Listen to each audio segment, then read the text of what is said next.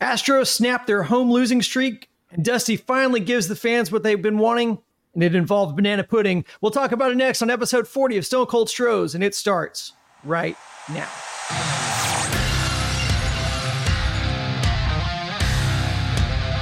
The Houston Astros, world champions! Welcome into Stone Cold Stros. I'm Brandon Strange. I'm joined by Charlie Palillo and Josh Jordan. Follow them on X at Palillo and at Josh Jordan 975. And this week, we launched our new Texans dedicated podcast and YouTube channel, Texans on Tap. Please go subscribe to that right after you finish consuming this content. Charlie, it's episode 40, just like your age. Wink. It's slim pickings, but which Astros, or in this case, Colt 45's player who wore number 40, do you want to highlight this week? I have to go with the guy for whom number 40 is retired, pitcher Don Wilson, the only guy to, as an Astro, Colt 45 Astro, throw 2 no-hitters. Nolan Ryan threw 7, but only the record-breaking 5th one as an Astro. Don Wilson then dying tragically to this day. Some will question whether it was a suicide or something more nefarious. But Don Wilson, clearly the most notable number 40, but a quick footnote to that, a guy named Ken Johnson wore number 40 for part of his time with the Colt 45s. Ken Johnson, the only pitcher to this day to throw a complete game, 9-inning no-hitter, and lose the game. Did that as a Colt 45 in 1964. Let's get that Don Wilson true crime doc on Netflix. So guys, let's get into it. Astros take care of business at home against the Padres. Put some distance between themselves and the Mariners. 2.5 games as we record this. This is the stretch we've been talking about coming up against the A's and against the Royals. You know, you've got Fromber and Verlander going into this series against the A's, who played the Texas Rangers tough, although that may be less about the opponents than it is about just the Rangers spiraling down as the season goes. I think 6-16 over their last 22 games. Offense is clicking. Well, we actually got to see the death lineup, which includes Chaz, Diaz, and Brantley. No Maldi. What were your takeaways from this weekend? It's dangerous on election night to call the race too early. You know, certain precincts reporting, but until you have all of them, it's not election night. With one caveat, which I'll mention, the race is over. At absolute bare minimum, the Astros have secured a playoff spot, barring an absolute epic choke job. And when you have 9 of your next 12 games, 6 of them against the Royals, 3 of them against the A's, it would be an epic choke job. It's not going to happen. Yeah, never say never. There are exceptions to every rule. But I'm talking about the American League West. For the 6th consecutive full season, it's now just about over. The caveat, unless the Astros go up to Seattle to start the final week of the season and get swept in 3. Mariners have already won the season series, right? They've hammered the Astros head-to-head 8-2. But the Astros start this week 2 ahead in the loss column, own the tiebreaker over the Rangers, lose it to the Mariners. But while the Astros presumably are a team of garbage men this week, taking out the trash, I mean, anything under 5 out of 6 will be disappointing. 3 with Oakland, 3 Kansas City. All right, the Angels packed it in. They're a mess. The Mariners have them for 3, but then the Mariners have the Dodgers for 3 this weekend. All right, the Astros get the Orioles, ALCS championship preview perhaps, starting next week. But then it's 3 more with the Royals before that trip to Seattle. And the kicker on this is the Rangers and Mariners still have 7 games remaining head-to-head. So at an absolute minimum, either the Mariners or Rangers must lose at least 4 of those 7 games. And if they go 4-3 in those 7, they're probably eliminating one another while the Astros are tacking on the wins. So it took them a long time to get sole possession of first place. But as the axiom goes, it's not where you start, it's where you end up. And the Astros have not quite a stranglehold on it. But if you're an Astros fan, I think a week ago I said don't be printing up any division championship memorabilia just yet. Now feel free, unless they get swept at T-Mobile Park. Yeah, I'll be looking at, I was happy the bats came alive, especially at home. They're going to stay home for the A's. It's kind of interesting that outside of the Astros, the A's have the best record in the division out of the last 10 games. They've gone 5-5, while the rest of the division's gone 3-7. So they're actually playing a little better baseball than the Mariners, Rangers, and Angels are right now. So that'll be something to keep an eye on. I love the fact that you got Verlander and Fromber going, not in that order, to start this series. So you got to like your chances there. And then Hunter Brown, if he can't get a nice start against the A's, that's going to be a little bit concerning. But I'm excited about the offense. All year we've talked about, when is the offense going to pick it up? They've been kind of middle of the pack. They have finally gotten into the top 5 in OPS. We are seeing it. These big scores are starting to be pretty consistent. We're seeing the better lineup start showing up. So I'm encouraged. We've got to hear a couple weeks left. I like our chances. I'm a stat geek of pretty good order, but I don't quite have the chops or resources of the Elias Sports Bureau stat geeks. I don't know if they've done their work on this yet, but the Astros now, in their last 20 victories, going back to the first days of August, in their last 20 victories, the Astros have scored a minimum of 6 runs. 20 consecutive wins. Yeah, you think somewhere along the way you win a 3-2, a 4-3, a 2-1, a 1-0, a 5-0. 20 consecutive Astros wins where they've scored at least 6, and in only 2 of those 20 did they score only 6. It's one heck of a jag, right? All pistons firing. They're as healthy as they can possibly be. Forget about peaking too early. Get to your peak and then maintain and minimize the stressing over the starting pitching after Fromber and Verlander with a mild pass to JP France. I mean, you said it. And 4 out of their last 6 scoring 12 runs. And with Brantley back, you're getting production out of Dubon that you couldn't have expected last season. Chas McCormick, you couldn't have dreamed his production this year. He's having the best season ever. And, now everyone's talking about this team with Brantley back. Now you're looking at comparatively the 2019 team. Like, how do they stack up? I heard the guys from Talking Baseball talking about how this lineup compares to the Braves. Jake said he thinks this is on par with the Braves offense. What do you guys say? Well, I mean, it's in the mix, and let's presume that both teams are fully healthy. Austin Riley's been out a couple games for the Braves. But if we were drafting offensive players this season, Ronald Acuna Jr. is better than any individual Astro. But the Astros now, with their top to bottom depth, you mentioned the 19 team. I'll harken back to 2017, where you had Brian McCann, a quality offensive catcher, batting 9th. 2019, you had Robinson Chirinos as the primary, and then Maldonado joined the mix. And Maldonado actually had 6 home runs in, I think, 27 games down the stretch in 2019. So if the lower third of your order is Brantley, McCormick, Diaz, if Dusty has the optimal team on the field, that's certainly a fair fight with the Braves. And in a best-of-7 series, absolutely could get the better of the Braves, just as vice versa. If you're going to roll out a lineup where you have McCormick and Diaz at 8 and 9, I don't know how you hope for much better than that. I mean, that's pretty impressive. I'd be terrified having to pitch to a lineup like that myself, but I don't know.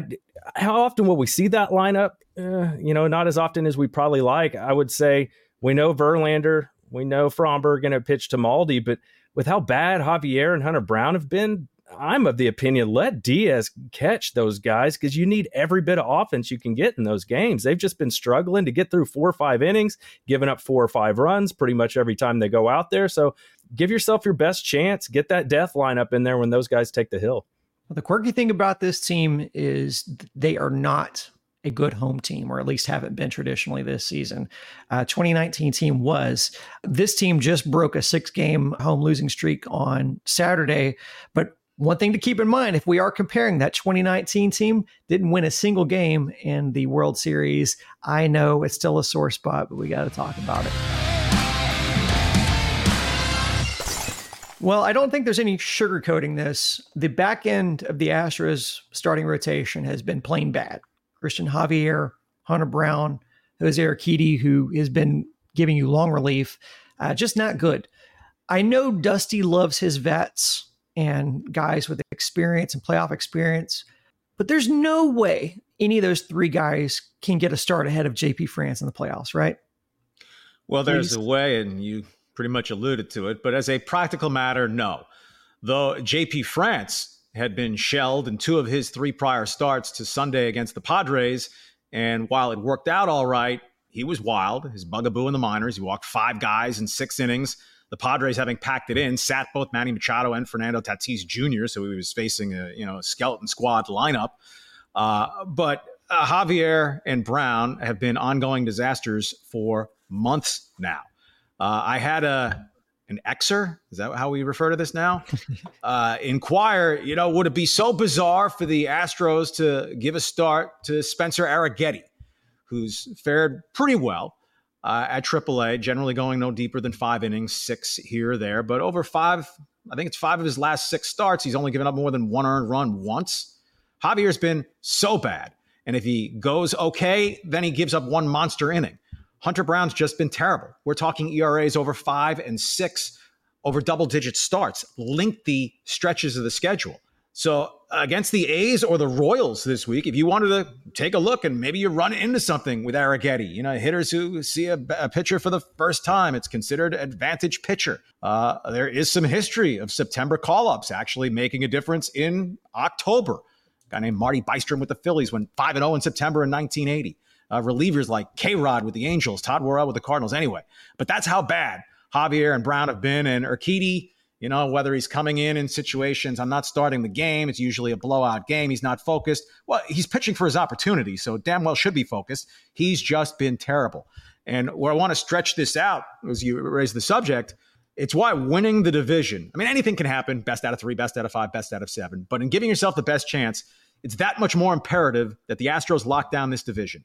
Because if you get in as a wild card and you have to play that 2 out of 3, well, you're pitching Framber and Verlander, and I would go in that order. I won't stretch out why there, but they're going games 1 and 2, meaning neither of them is available until at least game 3 of the division series, unless you're going to start someone on 3 days rest, which actually is why I would go Framber in game 1, so he could come back on short days rest if you're down in the division series. A lot of ground to cover before we get there. But you want to avoid that 2 out of 3, so you're not using Framber and Verlander. Even if you sweep the 2, they're not available at the outset of the division series. No way in hell you're thinking, oh, we're in good shape with Hunter Brown or Jose Urquidy or Cristian Javier really starting any game. But one of them would have to start a game 4, presumably anyway, unless the Astros are going to tempt the fates. The track record of starters on short rest in the postseason, not real good. But I think at this stage of their careers, Framber would be the better option on 3 days rest than Verlander. Yeah, that makes a ton of sense. My focus is going to be this next Hunter Brown start after Framber and Verlander against the A's. We know how bad Javier's been, but look at this with Hunter Brown. In his last 7 starts, a 7.20 ERA with 24 earned runs in his last 30 innings. 24 earned runs in his last 30 innings. Holy crap. That's just a non-starter right there. Javier is with a 6.21 ERA in his last 7 games. Still awful, but it's better than what Hunter Brown's bringing to the table, and at least he's got a little more experience, but you don't feel good about either one of those guys. Urquidy, 6.64 ERA in the last 7 games. This is just not Astros baseball. That we're not used to this, but I like Charlie's advice there on how they should set up the rotation if they're lucky enough to win the division. But you pick your poison. I think I take Javier over Hunter Brown right now, unless we see something from Hunter in his next start here in a couple days. Yeah, that's where whoever you go with is your starting pitcher. Your bullpen's warming up during the national anthem. Yes. And if you get deep starts from Verlander and Framber, you can almost choose to turn one into a bullpen game at the first sign of trouble. But at this point, how could it not be JP France as your number 3 option? With the offense doing what it's doing, that certainly relieves a little bit of pressure. But we're basically saying that unless you get prime Justin Verlander and prime Framber Valdez, this team's playoff hopes look a little sketchy. They're going to, I would feel like, inordinately rely on those 2 guys and the offense to kind of pick them up, because you can't really count on anything in the back end of the rotation. They're just another quality contender at this point. This is not a great team because the starting pitching after the top 2 is just nowhere close to what we've seen through most of this dynastic run. The bullpen's still very good. Presley's not automatic, but is solid. Brian Abreu has been automatic for over a month now and given up a run in that stretch. Hector Neris is excellent. Montero back from the dead over the last 6 weeks. The loss of Stanek is a bummer, but you lose your number 5 or number 6 reliever, right? Maton hadn't been real good for a while. Their bullpen still runs with anyone. The rotation, not so much, but step back, right? We judge the Astros against the Astros standards, extraordinarily high standards. The Orioles are quite clearly the best team in the American League this year. Look at their rotation. Who are you saying would be their surefire game 1 starter, game 2? Who has 3 or 4 starters that you're saying, that's money? Nobody, right? The Rays, with all their injuries, and they still mix in opener games. The Minnesota Twins in a short series, they have multiple solid starters, but not 3 or 4 that are making you say, how are we going to score 4 runs against those guys? The Rangers obviously are a mess. The Mariners, I don't think of Castillo as a grade A number 1. I say he's a number 1, and they have good depth and young pitching, but none of them really postseason proven. So the Astros is measured against the Astros over the last 6 years, not as good, but still good enough to win the World Series, but much more capable of not getting back to the American League Championship Series. And that's one thing I want to focus on as we come down the stretch run is I want to see Yainer Diaz catching when it's Javier, when it's Hunter Brown. We had Dusty with those quotes the other day, like, oh, Yainer and Hunter, they just can't seem to get through the 5th inning. We're going to get Maldi in there. Maldi's the one that could straighten him out if he can get straightened out. I don't buy that. I think you need more offense. And the other reason, it's not calling the game that's getting these guys lit up. It's that they can't hit their spots, and they're wild. They're wild in the strike zone. They're wild walking people. Some of the stuff isn't quite what it was. That's not just, we should have called a curveball there, not a fastball. And that's what I've been looking at with Javier all year. I've been upset that he's been up in the zone and so predictable. He doesn't know where his fastball is going. And when that's the case, you're just hoping you get it over the plate. A catcher helping you call a better game it's not really going to do anything if you can't accomplish and execute your game plan. I mean, in the Padres series, if Maldi hadn't been catching, how badly would Hunter Brown have sucked Friday night? How big an inning would Javier have given up Saturday night if Maldi wasn't there to settle things down and impart his genius? Hunter Brown was brilliant in April, right? The way he flashed last year, and then in April in the video match, he's a Verlander doppelganger. Well, Yainer Diaz was Hunter Brown's catcher in April. And then Dusty in May, I need to acclimate Maldonado because what if the younger guy who's not overweight and is better, what if he gets hurt? I have to have Maldi associated with catching Hunter Brown. I'm not saying it's direct cause and effect, but from May on, Hunter Brown overall has been an incompetent starting pitcher with Maldonado as his primary catcher over those 4 months. So, hey, Dusty's in the saddle of a team that's going back to the postseason, almost certainly, and could wind up winning back-to-back World Series. It doesn't mean that tactically he's distinguishing himself. On the bullpen, as you brought it up, Graveman couldn't make it out of his last appearance. Hector Neris inherits, bases loaded, 1 out, gets out of it. Earlier this year, we saw Neris inherit, bases loaded, no outs, got out of it. Hector Neris has been a perennial leverage guy for Dusty Baker in this bullpen. His contract's up after this year. This is a contract year for him. The Astros spent a lot of money to sign, relatively a lot of money for the output on Rafael Montero. Do you think they should be ponying up a similar amount to be able to keep a guy as important as Hector Neris in this bullpen? Neris is 34. I'd be leery about going 3 years, right? Montero younger, but with a lesser overall track record than Hector Neris.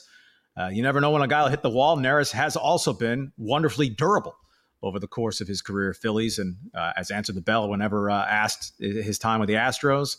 If it's 3 years, 30 million or so, the way the Astros are making money hand over fist, maybe as high as number 3 in revenues in all Major League Baseball, I don't think I'm going to scrimp on bringing back Neris.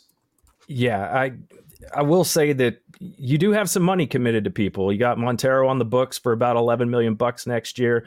Kendall Graveman is going to be $8 million, which is actually kind of a bargain. So we'll see what they're willing to go there, how much they want to invest in their bullpen. But yeah, Neris has been fantastic. But we talk about this all the time with relief pitchers. It can be kind of an every other year thing. We're seeing that with Montero this year. So I would like to see Neris back, but that is a lot of money to commit to your bullpen. Luckily with Abreu, you're not having to pay him a whole lot right now. Yeah, can probably try to trade Graveman if you choose only 1 year left at the $8 million. If there's a market for Phil Maton over $5 million per year, the Astros probably let him go as well and sign cheaper, or Seth Martinez or someone else within the system can be that last guy out of the pen. Again, if when you're talking about your bullpen, you're fretting about the number 5 or number 6 arm in it, you're in pretty good shape. Guys, let's move on to our last topic. The end of last week was a very interesting one in the Astros news cycle, probably one that looks really strange from the outside looking in. Chandler Rome wrote a piece about Chas McCormick's playing time and Dusty's hesitancy to make him the full-time center fielder. His weight. Dusty refuted it and said that he brings Chas banana pudding from his favorite spot. If I thought Chas was too fat, would I do that? I don't know, maybe slipping him some Ozempic in the banana pudding. I'm not real sure how that works. What do we think of this story? This is odd. Banana's very high in potassium. Maybe Dusty's sharper than we think. I just think it's sort of a silly story. If there's meat on the bone, maybe not the right metaphor for what we're talking about here. Okay. McCormick runs pretty well for a roly-poly. I mean, if it's true, so Chas being a little heavy for the skipper's taste, if true, but producing at an 880 OPS and having a fabulous season, his weight's a problem. But the actually overweight catcher, who's a miserable overall performer this year, WAR, defensive numbers, offensive numbers, that's okay. In fact, you manage him as if he's your personal hero. Be an odd juxtaposition. I'm going to treat it as much ado about nothing relative to the 2023 Astros, whether it factors into organizational philosophy and shift. I just think at its core, it goes to that Dusty strategically has never graded highly. 25 years of track record. What he is a tremendous handler of people. Guys love playing for him, want to play for him, and over 160 games, that's damn important. And at the center of the success that Dusty's had as a managerial career.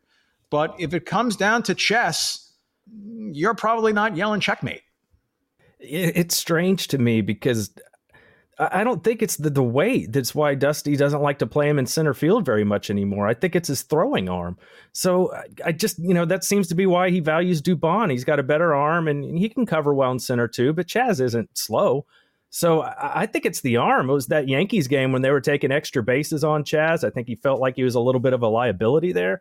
So the weight thing just never made a lot of sense to me. But I do find it interesting that if you're getting quotes from the Astros organization behind the scenes and these guys are willing to talk to Chandler, they're not putting their names on it, but you would think that that's probably something frowned upon in the organization, going and talking about this stuff to reporters. So the fact that that's happening makes me think that there's something else going on. I don't know if Dana Brown has something to do with this or if it may be another player or somebody in the front office, but somebody's not happy the way Dusty is managing this team, despite them being in a really good spot to make another run. And in terms of, banana pudding being at the center of it, for some people, not just in sports organizations, but there's a sense of power that, I have morsels of data that I can be deep throat on this. I can leak the information. What gossip do you want to hear? I know this about that person, or you didn't get it from me, but there are different layers to this. But in the end, a butterscotch pudding and a good rice pudding both trump banana pudding. Well, someone's lying, right? I mean, because if Dusty is vocal about Chas's weight behind the scenes, but he's refuting it to the media, then he's being dishonest there. If these sources that Chandler's getting his information from are just making this up, then they're lying and using Rome to create some sort of agenda or hit piece against Dusty. All Joe Espada. and the timing of it's weird too, right? Because you destroy the Rangers. You kind of knock them out of the playoff picture and you take control of the division. Someone is being dishonest. What's the agenda here? And the timing of it seems questionable. Well, if there are some within the organization of their own volition or doing the bidding of others, wanted to plant some seeds as to why we're going to need to or want to make a managerial change, well, here's the breadcrumb trail you can follow, I suppose.